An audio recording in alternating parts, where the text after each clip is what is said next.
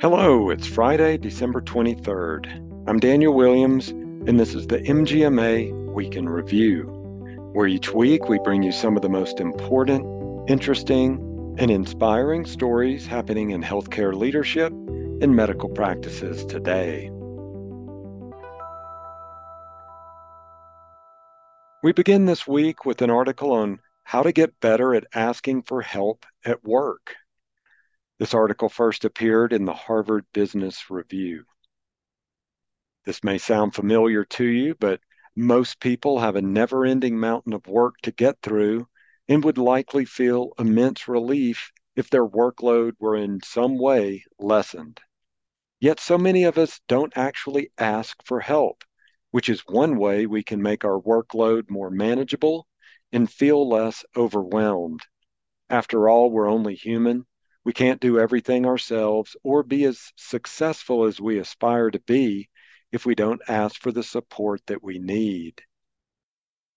In a recent study on workplace stress, it found that many people don't ask for help for fear of what might happen if they do ask for help. Seems illogical, but that is the way it is. And some of the more common limiting beliefs include it'll make them look weak or incompetent. It'll be imposing on others or seem needy. Others might lose confidence in the person asking for help, or you may not be able to count on anyone, so you need to do everything yourself. Does any of that sound familiar? Deborah Grayson Regal, who's an executive coach, is a co-author of a book, Go to Help: 31 Strategies to Offer, Ask for, and Accept Help.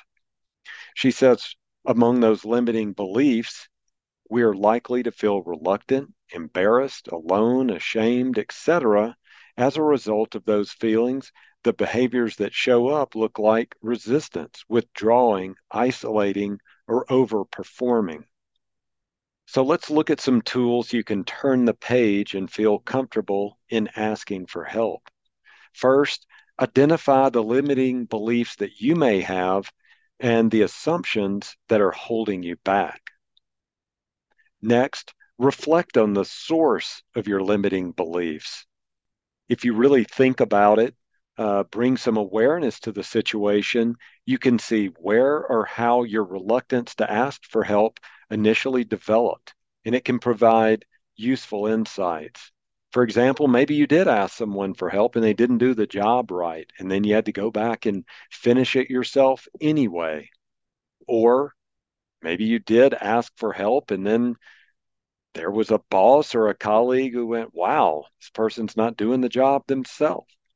So it's important to do that self reflection and figure out where that reluctance is coming from. And then finally, the author says, step back and reflect regularly. Reflection is where a lot of the learning happens. So find a regular time and cadence. Maybe it's daily, maybe it's weekly, to ask yourself some good reflective questions. Here are a few to look for. Where was I able to ask for help? What made it easier to do this? Where didn't I ask for help when I really could have used it? What held me back?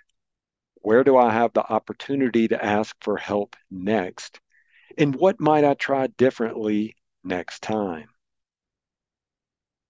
Next, we have a brief update on some regulatory news.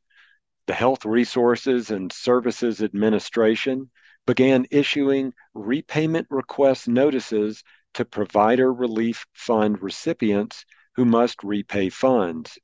If your practice receives a repayment request notice based on an HRSA finding of non-compliance or the results of an audit, you can request a decision review.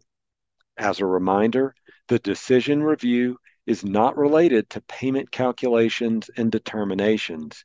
If you believe your payment was incorrectly calculated, visit the payment reconsideration page. I'll provide you with a couple of links in the episode show notes. I'll leave you this week with a leadership article on why reducing physician burnout must be an urgent national priority. This article first appeared on AMA's association page. While we do hear a lot of doom and gloom news about physician burnout, this article says that there is some cause for optimism. As the author writes, we already know the difference between physicians who find joy and satisfaction in their work and those experiencing burnout. The former are thoroughly supported by the leaders and teams around them. They work in practices or systems that value high quality patient care and allow physicians to bring the full measure of their skills, training, and experience to bear. Their work is streamlined through de-implementation of unnecessary tasks, seamless integration of digital tools with user-centered design, and engagement of staff to handle non-physician work. Everyone in these settings is working together in alignment to provide quality care and improve the patient experience. As we know, that particular scenario is easier read on a podcast than it is lived in reality. So there are obstacles here. There are things that need to be worked through administratively and through the different processes of the practice. Ultimately, burnout can only be eradicated by addressing larger systemic obstacles that frustrate physicians and make it unnecessarily difficult to deliver high quality patient care. There are a couple of things that AMA, for instance, is doing to try to overcome some of those obstacles. According to the article, AMA is pushing to reform prior authorization. It's clear that insurers are so overusing this onerous cost control tool that the average physician is now faced with filling out more than 40 such requests each week. It's an archaic, opaque process, and it hurts patients whose care is regularly delayed and denied.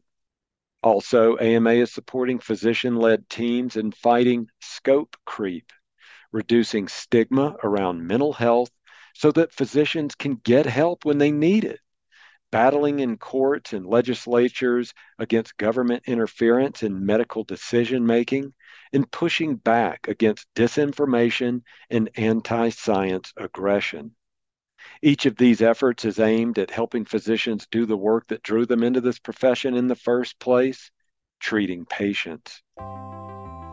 You can keep up with the latest industry news by subscribing to the MGMA Insights newsletter at mgma.com/insights newsletter. If you want to become part of the healthcare discussion, you can join the MGMA STAT panel by texting STAT to 33550. And to keep up with the latest healthcare legislation, visit mgma.com/advocacy. This has been the MGMA Week in Review. I'm Daniel Williams. Thanks, and have a great weekend.